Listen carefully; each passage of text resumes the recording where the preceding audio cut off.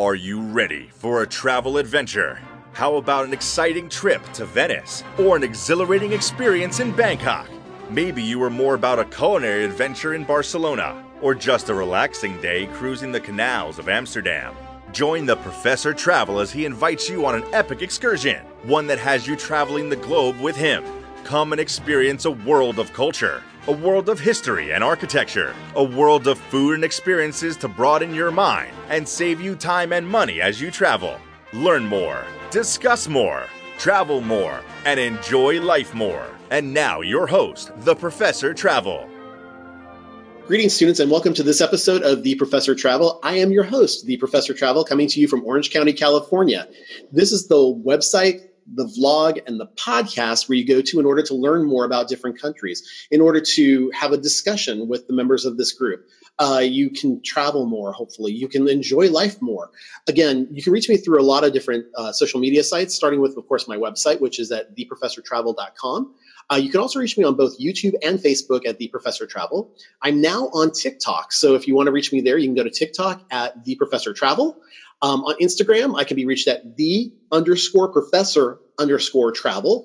On Twitter, I am at TheProfessorTR1. And if you're a blogger, you can find me on Blogspot at theprofessortravel.blogspot.com. Today, my visiting professor is Ricardo Cabrera. Ricardo, say hello to everybody. Hi, everybody. Did I just murder your name? Did I just murder your name? I hope not. It's all right. It happens quite often. At least there wasn't an H in it. Most people tend to say Ricardo, which I don't know. No. We will not do that on this podcast. So thank you so much for I appreciate you being here with us to share your insight on a recent cruise that you did. But before we get started with that, can you please tell us a little bit about your background, maybe a little bit about your educational background or some of the travels that you've been on? Sure. So educational background is primarily supply chain and finance. Originally from Miami, that's where I grew up, born in Venezuela, and then moved all around the state of Florida. Now I live in North Carolina. From a travel standpoint, avid traveler, both domestically as a result of my job. I'm in the sales side now of things, on the craft beer side of the business for sales. And also internationally, traveled almost every country in Western Europe, and now starting to dabble on the eastern side of things, as you know, which is where we met summer of last year. And now I'm starting to dabble a little bit also in Asia, looking to head out to China spring of this year as well, now that I have one of my best friends that just recently relocated out there. So travel is definitely in my DNA, and it's something that I look forward to doing far more this year. Well, and I definitely want to travel with you again in the future. You're a very fun person to have on travels together. So just a great opportunity to do some traveling. As he was making mention to you, the students, we recently went on a cruise back in, I think it was August of this last year, and we had an opportunity to do a few of the countries in the Mediterranean and mostly on the eastern side in the Aegean. So that was a really fun opportunity. But for purposes of this vlog and podcast, we're going to focus on a little bit of a different cruise. Talk to us a little bit about where you decided to go to for this cruise and why. Yeah, so every December we've made it a bit of a tradition to always do a pre-Christmas cruise, whether it be with a little bit of family, some friends, small, tight circle of folks that go with us. We always do the week before December because it just tends to be fun time right before the hectic holidays tend to kick up there before the end of the year. And we tend to do it it's kind of a value week for the cruise season. Mm-hmm. We tend to pick Carnival Cruise Lines. It's a good bang for the buck cruise. And why we decide to go, it's warm. We've got a lot of friends that live in cold climates. They tend to come out of Florida, so people like to go to Florida, and they bundle it up with other holiday plans, whether it be with family and friends down there. And it's just a great time. So we always just tend to pick it. Excellent. Yeah. And so what were the different locations that you were going to be going to in this cruise? So a good question. This year was kind of a makeup cruise for us. 2 years ago, we had opted on an itinerary that took us to St. Thomas, San Juan, Turks and Caicos, and Dominican Republic. But as we all know, 2017 Hurricane Maria came around, and it affected St. Thomas and Puerto Rico severely. And it also affected quite a few of these cruises and also affected ours. So this was a makeup cruise for us. And fortunately, we had the opportunity to go ahead and make it to both St. Thomas and San Juan, in addition to Dominican Republic and Grand Turk. Awesome. And just for my listeners, do you need to get any type of a travel visa in going down to the specific locations that you were talking about, or did you have to take any type of travel medications as part of that process? So great question as well. No, one of the great things about going to some of these destinations on a cruise is, in fact, in some cases, you don't even need a passport. A birth certificate is all you really need to go to some of these locations. And as maybe some listeners know or don't know, both Puerto Rico and St. Thomas are part of the United States. Mm-hmm. So they're territory. So as long as you go with a U.S. passport or a birth certificate, you're perfectly okay. Excellent. In fact, and I was just listening to a podcast talking about what are called closed loop cruises, which is exactly what you're talking about, where you leave from the United States, you come back to the United States, you may hit a couple of local areas or other countries such as Bermuda or the Caribbean or Bahamas. And as part of that process, like you were saying, it may be awesome for you to be able to just have your state driver's license as well as your birth certificate.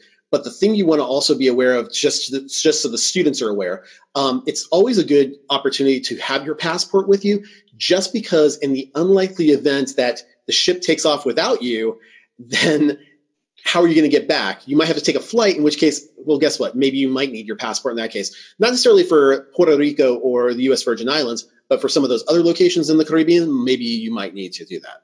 Absolutely. And that's a great point that you bring up, because there have been instances as a result of people that do excursions outside of the cruise for whatever reason.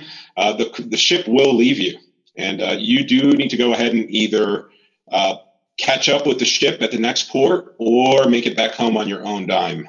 So you need to make sure that you have all the proper documentation to return home safely. Absolutely. And I actually do want to delve into the excursions that you do through the cruise line versus taking it on your own in just a second. But I do want to start to talk a little bit about the process of the vacation and getting ready for that. So as part of the pre-packing process, what kind of weather did you expect as you were heading out on this type of a journey? And for how long were you looking to go? So this cruise was a week long. Traveling from North Carolina, I see that we're going to be talking about the pre-vacation and the flights and so on.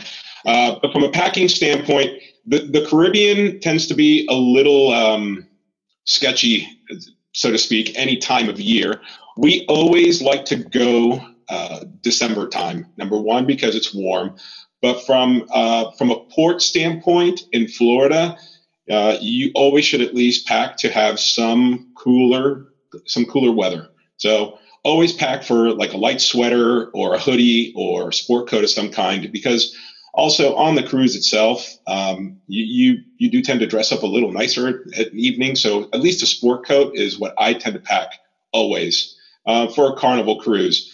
Carnival tends to be a little more casual from the cruising standpoint. So a sport coat is not necessarily required, but I always tend to pack one for myself. And that always tends to be also my preferred choice for the winter wear, so to speak. Okay. And I was going to say, on that same topic, I've never been to the Caribbean yet, although I am planning on going in spring with my husband. I was going to ask you, what's the humidity like down in that area? This during the winter season, it's generally not humid, but you can expect some relative light humidity, so to speak. It is warm though. Some of the ports that we went to were relatively warm. Okay. They are beach destinations. So for somebody, I will say it's all relative. For somebody who is not used to the humidity, it will be humid. For someone like myself, raised in Florida, I found it perfectly appealing. So. Well, and that brings up a good topic, because you're used to that from Florida. I'm from California. We live in a desert. On our recent cruise that the two of us went on in the Aegean, many of the port stops were way more humid than I was used to. Did you experience kind of the same thing, or was it easy for you? I loved it. Okay. Yeah. See, heat and humidity are fine by me Okay. because you can always run back into the air conditioning and escape from it. Okay. So. Not a problem then. Okay, so it is just me. I just want to double check that. So no problem. No, but listen, I get where you're coming from, and that's one of those things where it's weather and food are all very relative to folks. So. And we're going to talk about food also in just a second because I want to touch base on some of the cuisine that you had down in that area. Before we do that, talk to me about how you got from North Carolina to the port destination that you were embarking from. Sure. In our specific situation, we drove. Okay. It's a bit of a drive from Western North Carolina, where we live now, to Port Canaveral. I would say anywhere from about 9 to 10 hours. Okay. But we do that. We do that for several reasons. Number one, from where we live, availability of flights are limited. Availability and cost of flights are limited. That's one. And two, we just prefer the flexibility of having our own vehicle. So, okay. That's actually pretty good. What was the parking rate that you had to pay down in that area? Good question. In the Cocoa Beach area, there are several options. You can either park right in the port, and the Port Canaveral over the years has continued to expand their parking decks to provide additional parking options directly in the port where the ship is located. So, as specific to each Carnival ship, each Norwegian cruise line, each Royal Caribbean, you can park directly in front of it. It is costly, but it's convenient because you're right there. So as soon as you arrive, you're right there. As soon as you disembark, you just pull up right into the garage and off you go. There are other options off the port property that are far less expensive, which is what we opted to do this year. I would say less than half the price. But then, you are at the mercy of having to wait for a shuttle, having to go down there, and so on. But if you're willing to pay a little less, then that's what you deal with. We did it, and it was fine. There is another major advantage that I just thought of with respect to the way that you decided to go versus the way that I might decide to go. So if I'm flying from one location to another, I'm only allowed maybe 2 carry-ons and 2 large suitcases. But if you're driving from your home to the port, a lot of the cruise lines aren't necessarily going to ding you on the number of bags you bring on. It's just a matter of what you can comfortably fit into your stateroom, whether it's under the bed or in the different areas. How many bags do you guys bring along with you? So that's the great thing about a Caribbean cruise this time of year. You don't have to pack a lot. That's true. And generally speaking, for a Carnival cruise, because it is a far more casual cruise line, you definitely don't need to pack as much. So evening attire on most evenings is a nice pair of jeans and just a nice button-down shirt like I'm wearing, or maybe a polo. Okay. All day long, you're in a pair of swim trunks and a t-shirt when you're on the ship, and that's generally how it goes. If you choose to dress a little nicer, you can. So for us, we packed a really heavy carry-on each, and then maybe a backpack, and that was it. Okay. Now, I know when we were traveling through Europe, you and I, we did a lot of excursions where we would go to certain religious places. And in order for us to go to those religious places, they were very conservative. You need to be wearing pants. You can't be wearing shorts. You can't be wearing a tank top. Are there any things like that on any of the destination locations that you went to? Just in case you have kids, maybe we have some students who are a little bit more interested in the cultural dynamic of maybe going to museums or religious locations that might be in the general area. Absolutely. So on this specific cruise this year, we did not do any of those excursions. Okay. I would say because I'm familiar with Puerto Rico intimately, because my family is from there as well, I would just generally say that if you were to go to any of those types of locations, like a church of some kind or a museum, just follow some common sense and just go in pants or some decent shorts and just a button-down shirt of some kind. I wouldn't go in there in like flip-flops, so to speak, and so on. That said, though, it is a Caribbean island, and they follow that Caribbean mantra and culture, which is relatively very casual. As long as you're not walking in there sloppy, you're okay. Okay. So you start at Port Canaveral. First and foremost, how was did you stay overnight in Port Canaveral or did you stay somewhere else prior to the cruise? We stayed in Orlando at one of our close friends' homes.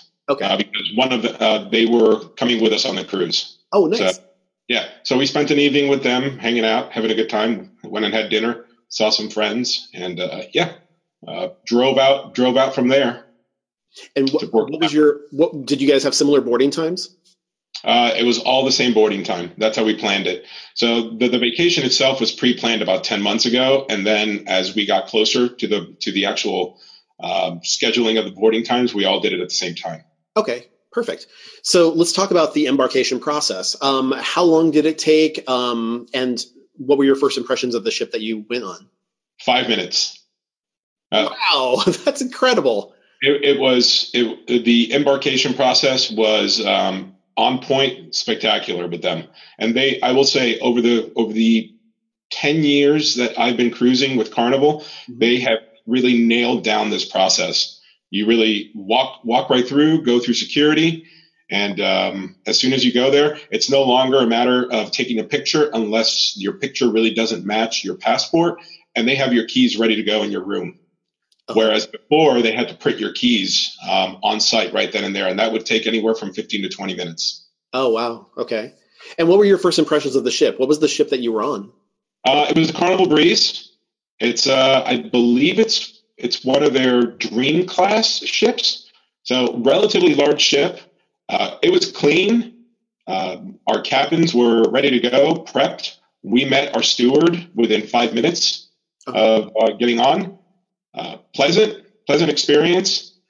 So, everything was ready to go with regards to the cabin. We were on deck 8, which we generally like to take a higher level deck. It was balcony. And, we were 2 levels below the Lido deck, which is what we generally enjoy, having to be as close as possible to all the amenities. So that when we wake up in the morning, we just are there. That's pretty nice, actually. Yeah. I know on the previous cruise that you and I had gone on, we had opted to go on the lower deck, and we were right above, I want to say we were on deck number 2 or 3 or something like that, and that's right above the embarkation. But we didn't hear we didn't literally hear anybody coming on board. So for us to leave, it was really, really fast on the disembarkation process. Yeah. So I guess it's really depending upon what your view is and what your position is. On that same note, I do want to know, just based on what you just said to me a couple of minutes ago, about how many cruises do you think you've been on over the last 10 plus years? I want to say it's been about 11. Oh, wow. Okay. So we average about one a year. Okay. I think now though we are going to be doing about 2 a year averaging is what we're looking at. Because we did the one in August, we did this one in December, and we're booked on 2 more coming up here within the next year, potentially 1 more in December. Awesome. Okay, cool. So when you got on board, did you head right up to the buffet or did you just hang out, maybe get some drinks? What was your initial unwinding process? Yeah. So first we stop in the cabin, drop off our bags. If we're in sneakers, general recommendation would be make sure you have a change of clothes with you on hand because your bags will not make it to your room right away. If you drop them off to the porter downstairs, keep in mind it's going to be several hours in some cases before your bags make it to your cabin. So if you're in a pair of jeans, you just got into the airport, your sneakers, and you just want to wind down, you want to get into a hot tub or one of the pools, make sure you have a change of clothes with you in your backpack ready to go so you're able to change. So that's a good note there. Excellent. Yeah, and then what we do if some folks are hungry, want to grab a bite to eat, want to grab a cocktail or a drink, we head upstairs to the Lido or any of the bars that we're already generally familiar with these types of layouts, and off we go. Most of these ships are generally laid out the same for the most part. Stairs are where they need to be. It's just a matter of quickly finding your way around, and off you go. Yep. Do you like that, or do you like the idea of maybe exploring a new ship? What do you like familiarity, or are you more of the explorer type? I'm more the explorer type. When I mean that the ships are generally laid out the same, it's, the Lido deck is always going to be where it is. It's either deck 9, deck 10 up there. Um, the main common areas like the casinos and the larger restaurants are going to be deck 4, deck 5. So it's pretty quick. It's a quick process to get acquainted with, your home away from home for the next 7 days, because that's what it becomes. Okay.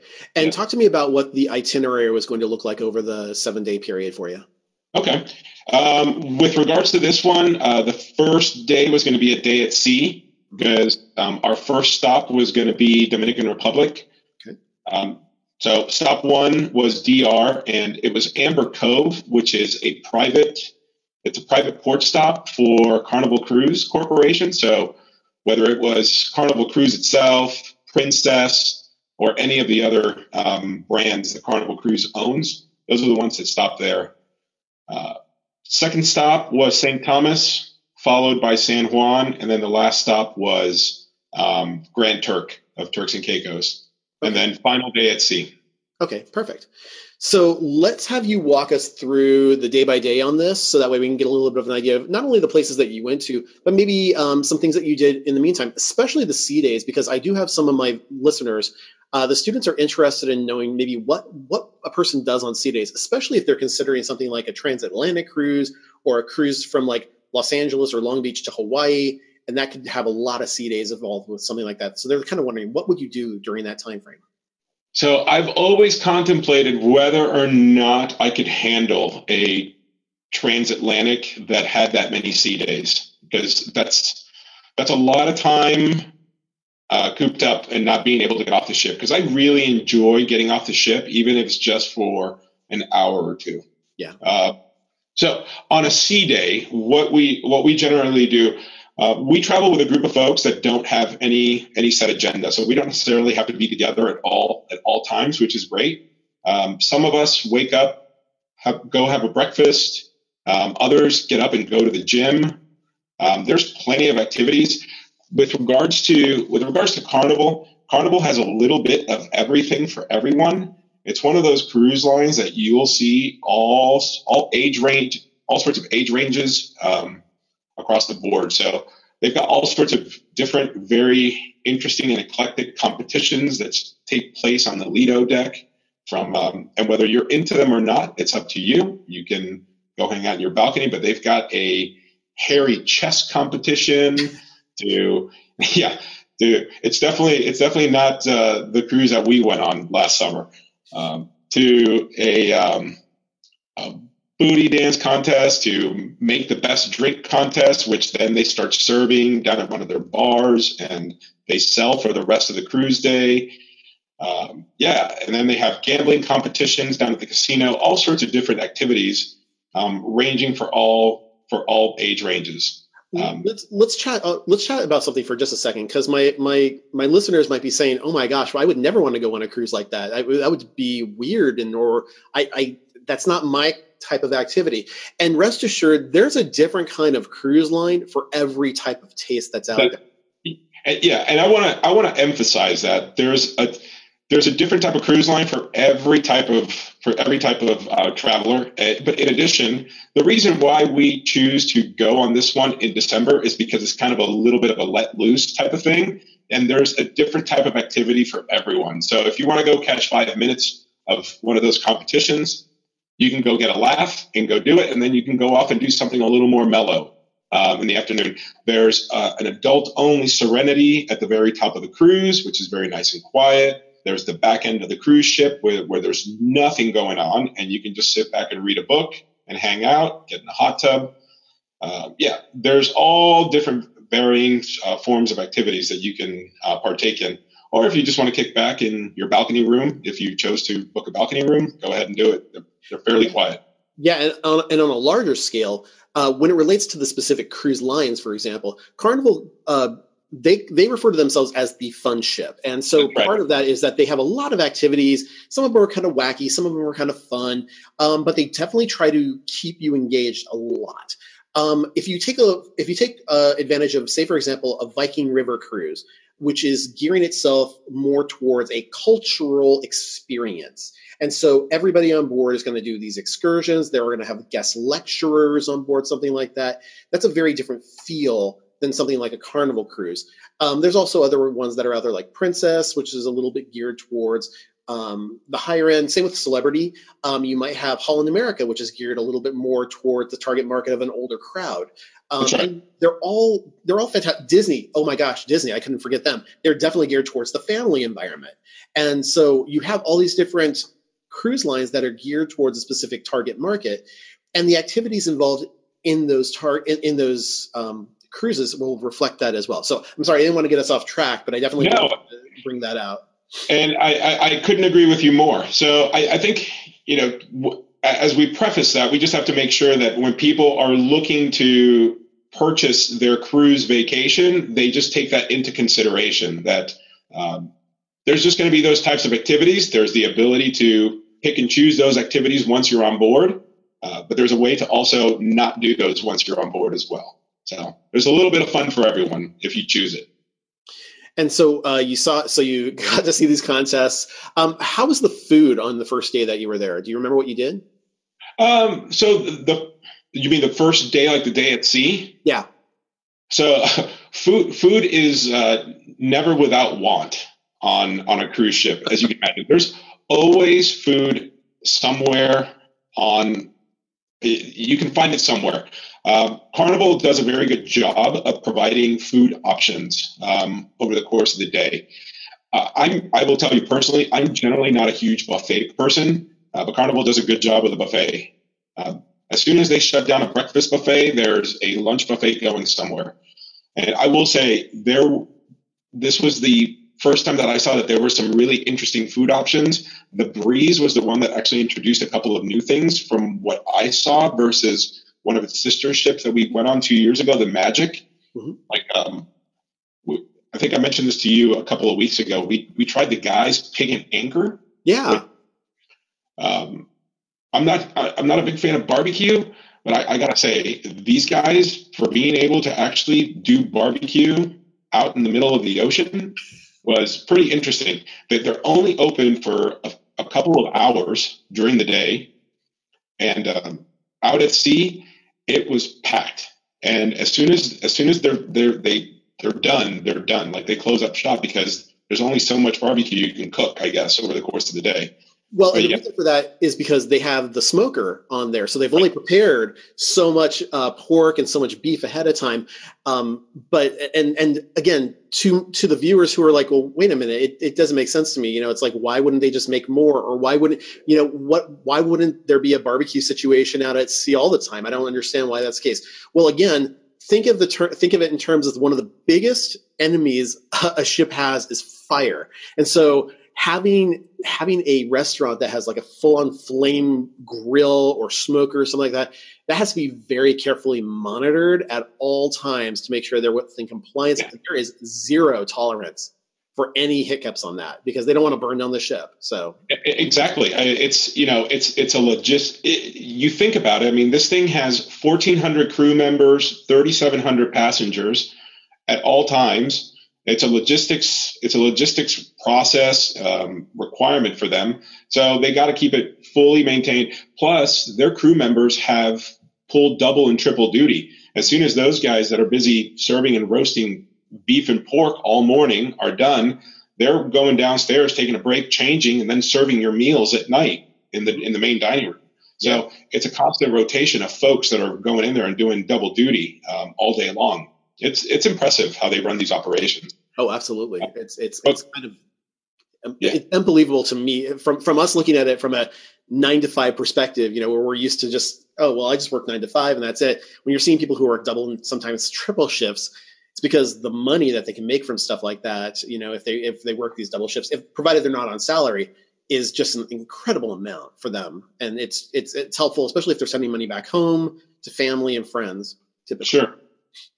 Back to meal options. The other one that really stood out was the Bonsai sushi place.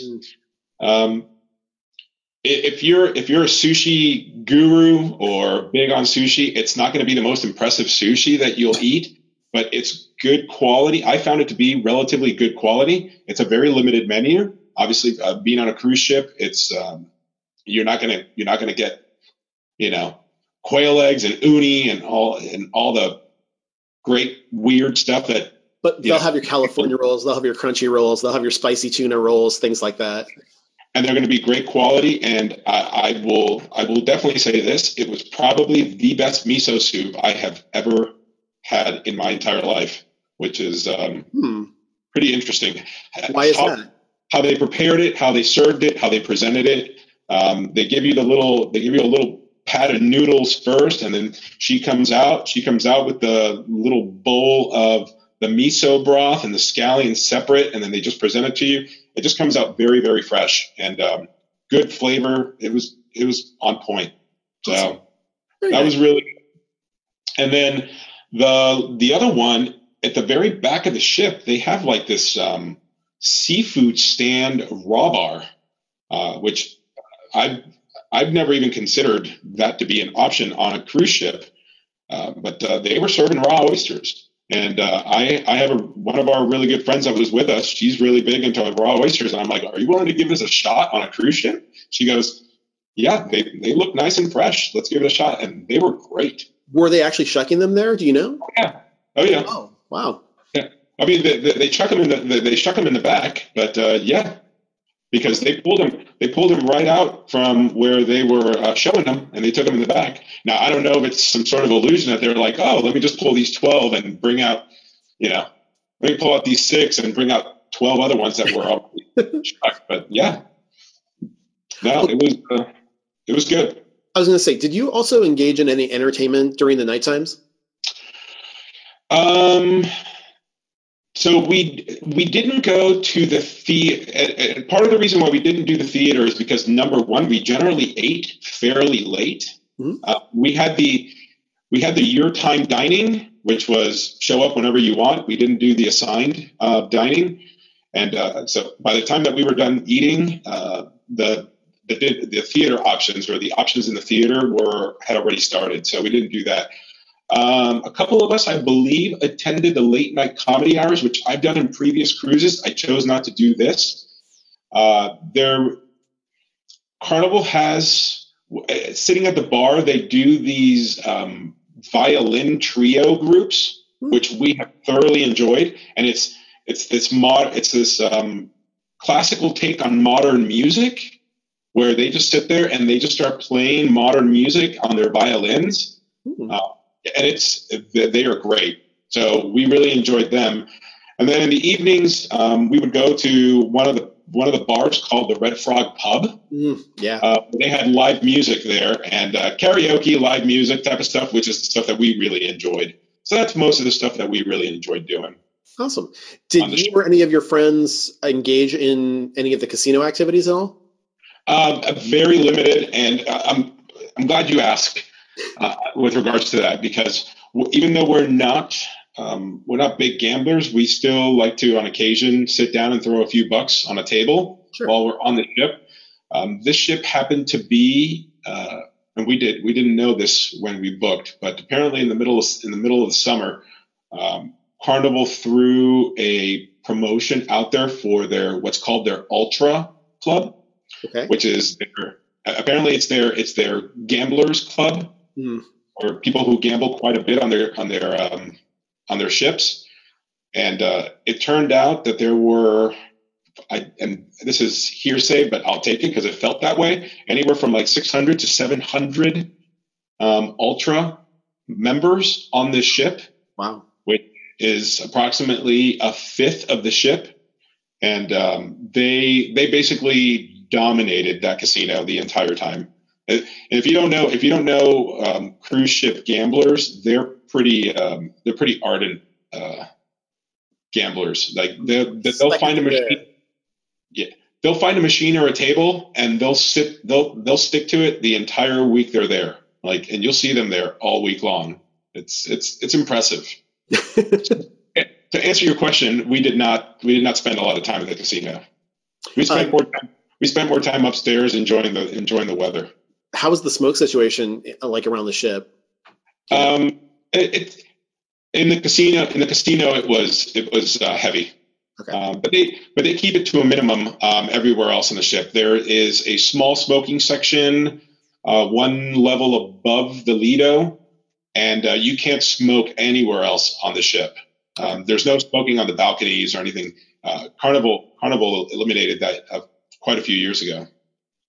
And really important for the students to know, if you are on a cruise, never, ever, ever throw anything overboard. Not cigarette butts, nothing. That'll get you kicked off the ship. And they do have cameras monitoring various different spots. So please be very careful not to do that. You don't want to end your cruise on a bad note like that. And they will, and cruise lines will expel you for life in some cases, depending on what they find. Yeah, exactly. All right, so let's start talking about the first port of call. After the sea day, what was your first actual location? Where was that again? It was Amber Cove, Dominican Republic. Nice. So it's a private port of Carnival. Mm-hmm. And just as a footnote, this was the first cruise that we did that we didn't actually book any excursions through the cruise line. Okay. We decided to just do more of a beach kind of hangout beach destination sort of cruise, and just see how it went. So first one was Amber Cove, great weather. We decided to just hang out there at the port. Mm-hmm. And enjoy the port itself. So we stopped in. It was great. Is Amber Cove a tendered location, or do they actually have a dock? They have a dock. Okay. So perfect. everywhere we went on this one was a dock, no tender. Okay, perfect. Since I made mention of it earlier, let me bring it up right now since you're talking about the excursions. When you made mention earlier of the cruise lines offering excursions versus you going and getting it yourself, it brings up a really interesting topic, because when you're booking your own excursions, which you can do, there are some risks that you do run of something like that. For example, if they don't get you back in time, maybe there's a traffic issue on the island, maybe there's something that's happening somewhere. If they don't get you back in the appropriate timeline and your cruise ship leaves, you might be out of luck unless you have traveler's insurance or something else that could help to get you back to where you need to get to. On the other hand, when you book through the cruise lines, they have a guarantee that's built into those in I think almost every case that I've seen, where they will, if your cruise is, or if your tour is running late, they will hold up the ship in order to make sure they're accommodating, waiting for you in that particular case. And I know some independent cruise or some independent tour operators will guarantee that they will get you back to the cruise in time for your departure. But sometimes that can be a little bit rushed and it can get a little bit crazy. So again, to my students, just be mindful of stuff like that. That's a good point. And that is right. If you book an excursion through the cruise, you generally pay a little more, but you are guaranteed that you will be back on the ship, or that they will hold the ship for you. Exactly. All right. So after Amber Cove, what is our next destination? So next destination was St. Thomas. I believe it was Charlotte-Amalie, the port of Charlotte-Amalie. Okay. And that one, whether the way our ride from Amber Cove to St. Thomas was quite choppy because we were facing a headwind, and then we ended up arriving to quite a bit of rain. So we ended up staying on the ship for a little bit. Fortunately, the weather cleared up, and then we just decided to walk around the port. And finally, we got a little adventurous and hopped in a cab and went to, what was it called? Megan's Bay Beach, which is on the I believe it's on the north side of the island. And you can Google it. It's Magens. And it's a beautiful beach it's basically a little bay on the north side of the beach. And it's absolutely beautiful. It's a public beach. I believe you have to pay like $4 or $5 a person, nothing crazy. And they have a bar and a restaurant right on the beach where you can get drinks and just hang out and just enjoy it all day. Cabs will take you there. It's a short ride. Felt very comfortable to go there on a cab. in a cab and catch a cab back. They all know the routes, and they'll all tell you that they'll get you back to the cruise on time. So Perfect. St. Thomas is a relatively small island, so the odds of you missing the ship are few and far between. Were you accosted by any merchants along the way, or was it pretty much None? I mean, most of the merchants that you talk to are right in the port, and all extremely friendly. So nothing to be worried about and get accosted by. So okay? Perfect.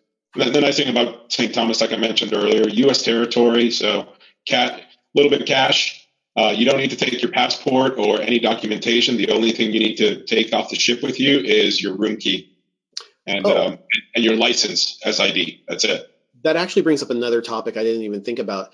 When you were going through all of these different destinations that you were headed to, did you need anything else except for U.S. money, or could you pretty much use your dollar anywhere you went to? All I would take off the ship with me would be my room key, my license, some cash, dollars, and a credit card. That's all I took with me. Yeah, that's easy enough. And my credit card, my license was more as a form of identification, just in case I needed it. Okay, cool. Yeah. All right. Well, sorry to hear about the choppy weather that you had. Did you guys at least use something during the evening, at least, to kind of make that up?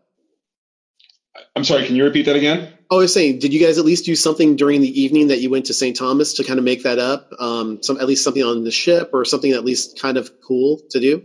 Oh, yeah, we always make it up. We went back and had dinner on the ship and had drinks and had a fabulous time. Okay, good. What you do. Yeah. You got to make it. Yeah, once the ship turned around and we had the headwind as a tailwind behind us, it was all great. So it was fine. Yep. All right. So that was St. Thomas. Was the next stop St. Martin then, or? No, the next stop was Puerto Rico. Oh, wow. Okay. Now, Puerto Rico, I haven't been to yet, but I'm dying to go to. I keep hearing so many wonderful things about Old San Juan. And so talk to me a little bit about what you guys ended up doing when you were there.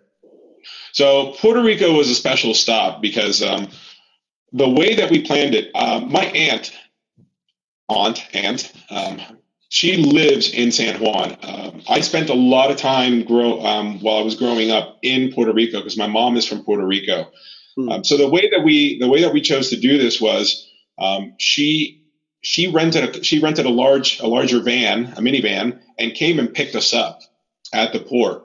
And we kind of designed our own little mini excursion that day. We were not going to spend the entire day in Old San Juan. I wanted to take my friends to kind of see what I remember of San Juan kind of growing up. So our first we got off the ship and we see my aunt, and then I get a little tap on my back, and it's my mother who. Oh my gosh! Yeah. So from Miami, who was there to surprise me and my friends off the ship. So that was an amazing surprise. Wow. Yeah. Yeah. So that was really neat. So after the surprise and a couple of pictures and this and that, I'm like, all right, Mom, we've got maybe about 7 hours total. So we gotta get trekking. And for those of you who are not familiar with Puerto Rico is a island that's about 100 miles wide, 100 miles long by 35 miles wide, give or take. Puerto Ricans will tell you that it's a lot bigger, but Puerto Ricans are very proud people. I love it.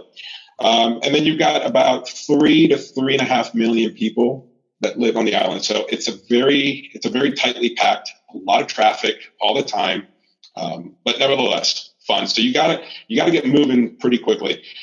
So we moved out east to East San Juan, which is where my aunt lives. We went to this area called Piñones, which is a very local area, and I've always been one to kind of get off the beaten path, so to speak, and not stay in the touristy areas.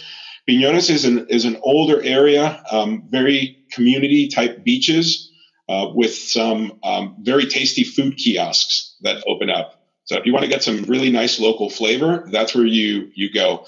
Go there during the day, very nice and safe. You can get some bikes. You can go there and bike around the beaches. It's fantastic.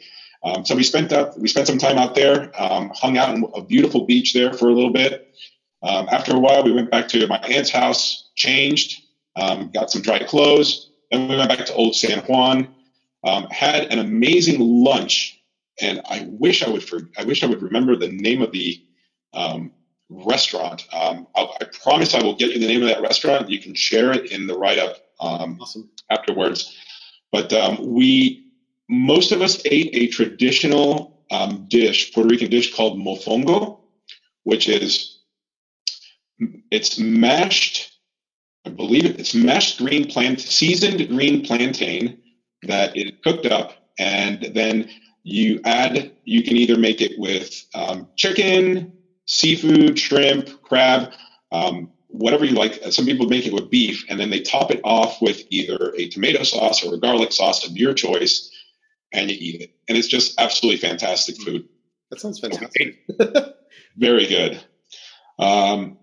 And then we just walked around Old San Juan, went to the forts, walked around the streets. It was right before Christmas time, so Puerto Rico takes Christmas very, very seriously. And there were all these bunch of little bands with kids singing and people dancing all over the streets in Old San Juan, the blue cobblestone streets. So it was just a lot of fun just walking around there. We would stop. Fantastic. It was great. We would stop every now and then and just grab a drink and just hang out. And it was just great to be with family for a few hours there, partaking in that. That sounds amazing. And then walked back to the cruise ship and got back on board. So easy breezy, yeah. And a really great surprise that came from the whole thing too, to see your mom. I know, it was great. Really fantastic. I'm glad. I'm so happy that you had that opportunity. That's not something that most people find on their traditional cruising excursions, is being able to see your relatives like that. No, to be picked up by relatives there at the port, it was nice to do. So that was a hoot. All right. So we're heading out of San Juan now. Where is our next destination stop? Next destination is Grand Turk in Turks and Caicos. And this one is by far, this is the second time we've been to Grand Turk. We have not trekked off the port basically in Grand Turk because we just enjoy this port so much. It is just a beautiful port, number one, because the ships dock right there and it is pristine, crystal clear water. And there is a beautiful beach right there that you can rent a couple of chairs and hang out all day looking out to the left. You look out and it's just more beautiful water and sandy beach that you can just walk out to, or you can take a look at these impressive ships just looking out that you can snorkel almost 50 feet away from, which is totally cool. Or if you want, you can hang out at a swim up bar pool at Margaritaville with chairs all around it and just hang out there all day, enjoying the beautiful day. So it's just an absolutely fun place. There are some really amazing excursions you can do in Grand Turk that some of our other cruise buddies have done in the past. There's some ATV excursions you can do, which I've heard great reviews about. There's some horseback riding on the beach that people have done that I've heard great things about as well. And then there's some additional walking tours that you could do around the town of Grand Turk as well that you can do, which people have done as well. So, I mean, there's plenty of activities to do. It's a relatively small island, so getting around is not hard at all. Question for you. Why do they call it Grand Turks and Caicos? Well, Grand Turk is the town. Okay. Well, Grand Turk is the name of the island. It's the islands of Turks and Caicos. Okay. Turks and Caicos is the name of the islands. Grand Turk is the name of that island. Okay. Perfect. So it's a series of smaller islands then. Yeah, it's the name of the archipelago is Turks and Caicos. The name of the island where we dock is Grand Turk. Okay, perfect, awesome. Yeah. Well. Yeah, and then after that, it's another day at sea, which is basically a little R&R, pack up, and get ready to get home. Did you stop in St. Martin at all? No, this one did not stop in St. Martin. Okay. I just wanted to double check that. All right. So then you're heading on back. What was the disembarkation process like? Disembarkation is a little more hectic. There's areas of improvement there. So one thing that they were doing well that changed in the last two is before they used to give the luggage tags and leave them in your room. Now they started this process where you have to go downstairs the day before. So the day at sea, they put this panel with tags up, and you have to get down there early enough to get, the earlier tags first. So if you want zone 1 tag, then you better make sure that you're down there as early as possible to get zone 1. So what I've noticed ends up happening is people end up taking their luggage down themselves, so they self disembark, and you've got folks with 50, 60, 70 pound pieces of luggage, lugging them down 10 flights of stairs.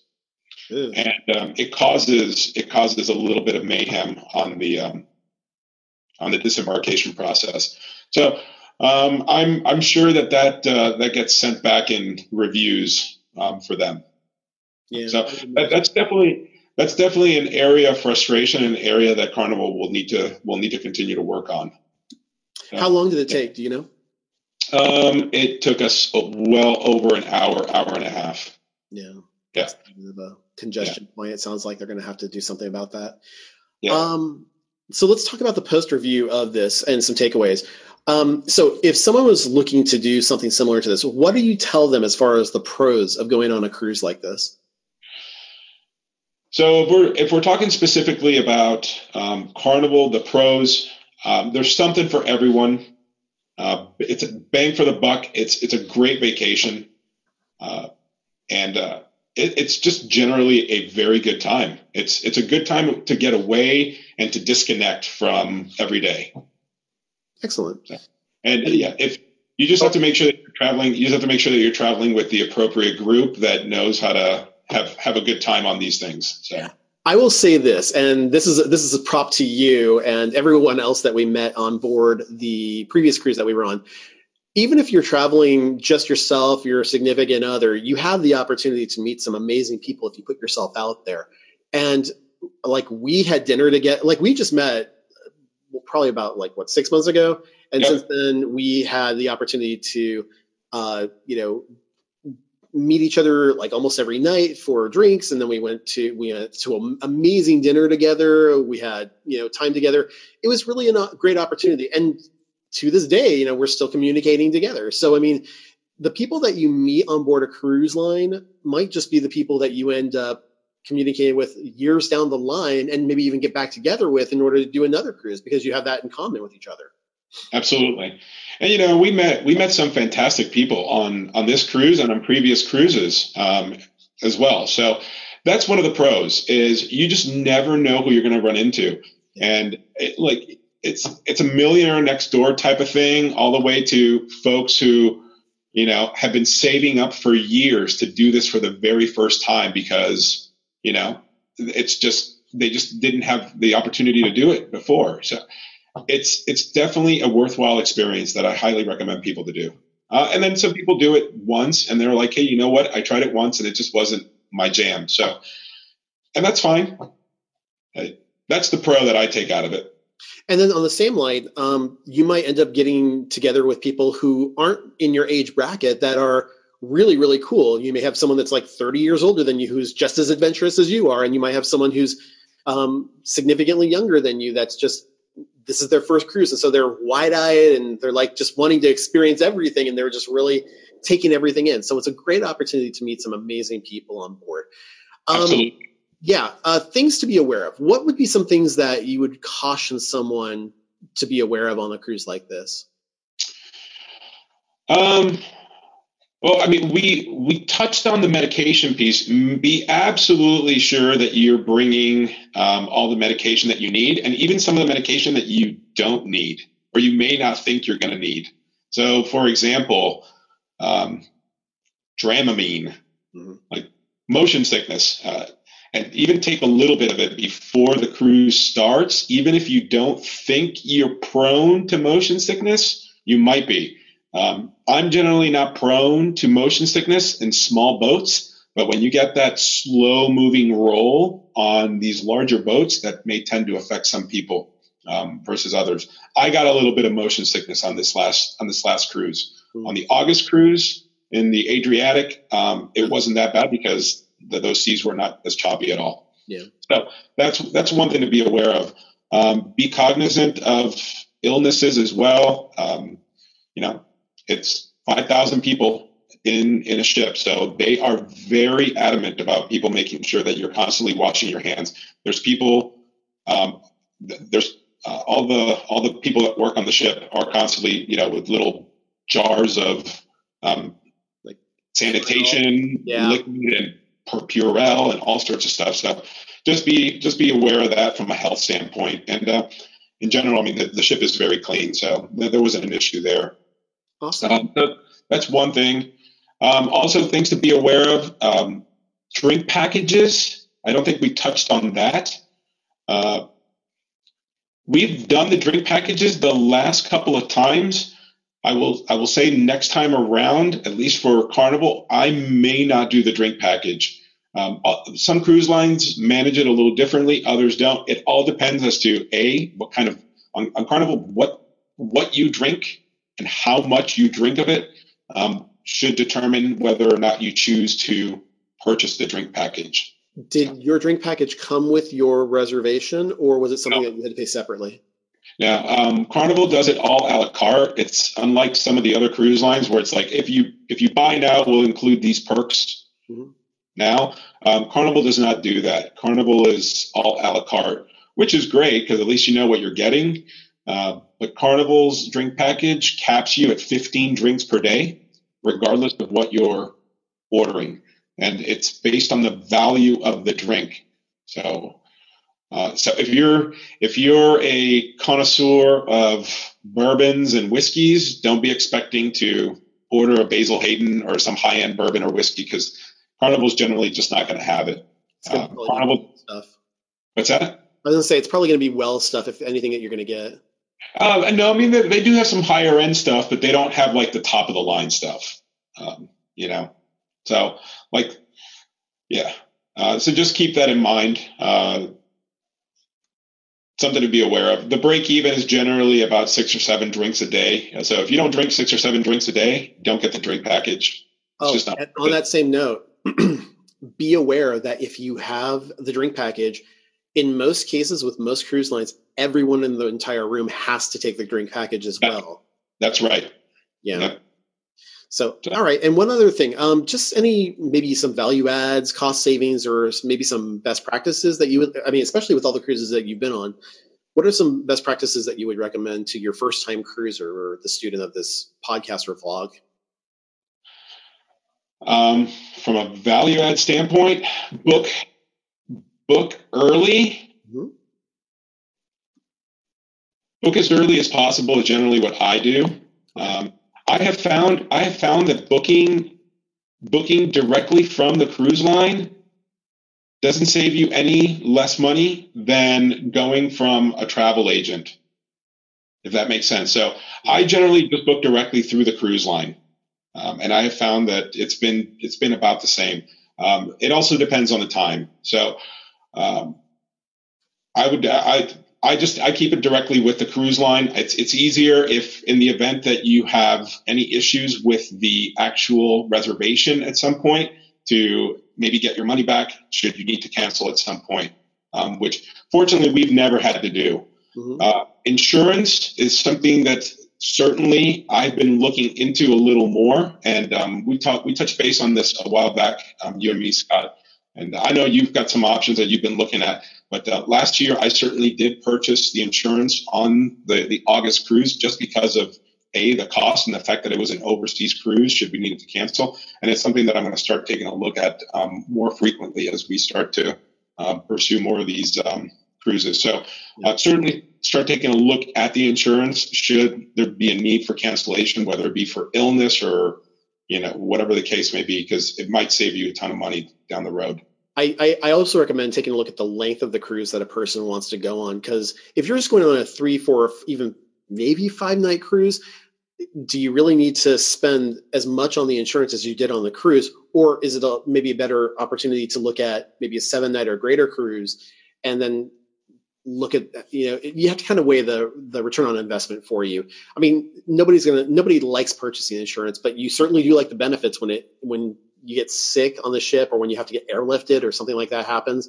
It's really important to make sure that you're covered for something like that. Absolutely. I mean, that's the purpose of insurance. It's one of those things that you don't need until you need it. So. Yeah, exactly. Well, I would like to thank you, Ricardo, for everything that you did on this, sharing with the students all the information about the trip that you went on. It sounded like a lot of fun. It's definitely something I'm going to engage in a lot of the spots that you went to coming up here in the springtime when I end up going on my cruise. So thank you so much for talking to us about that.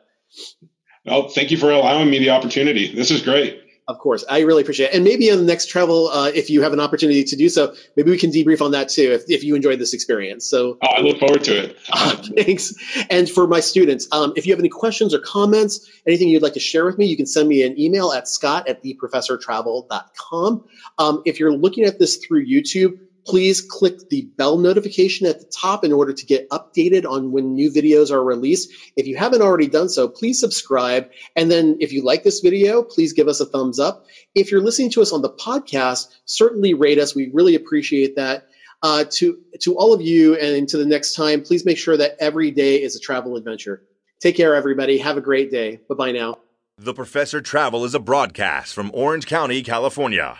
A transcript of each podcast may be requested by contacting the Professor Travel at his website, theprofessortravel.com. For opportunities to work with the Professor Travel, feel free to contact Scott at theprofessortravel.com or contact us through YouTube, Instagram, or Facebook at The Professor Travel, or Twitter at TheProfessorTR1.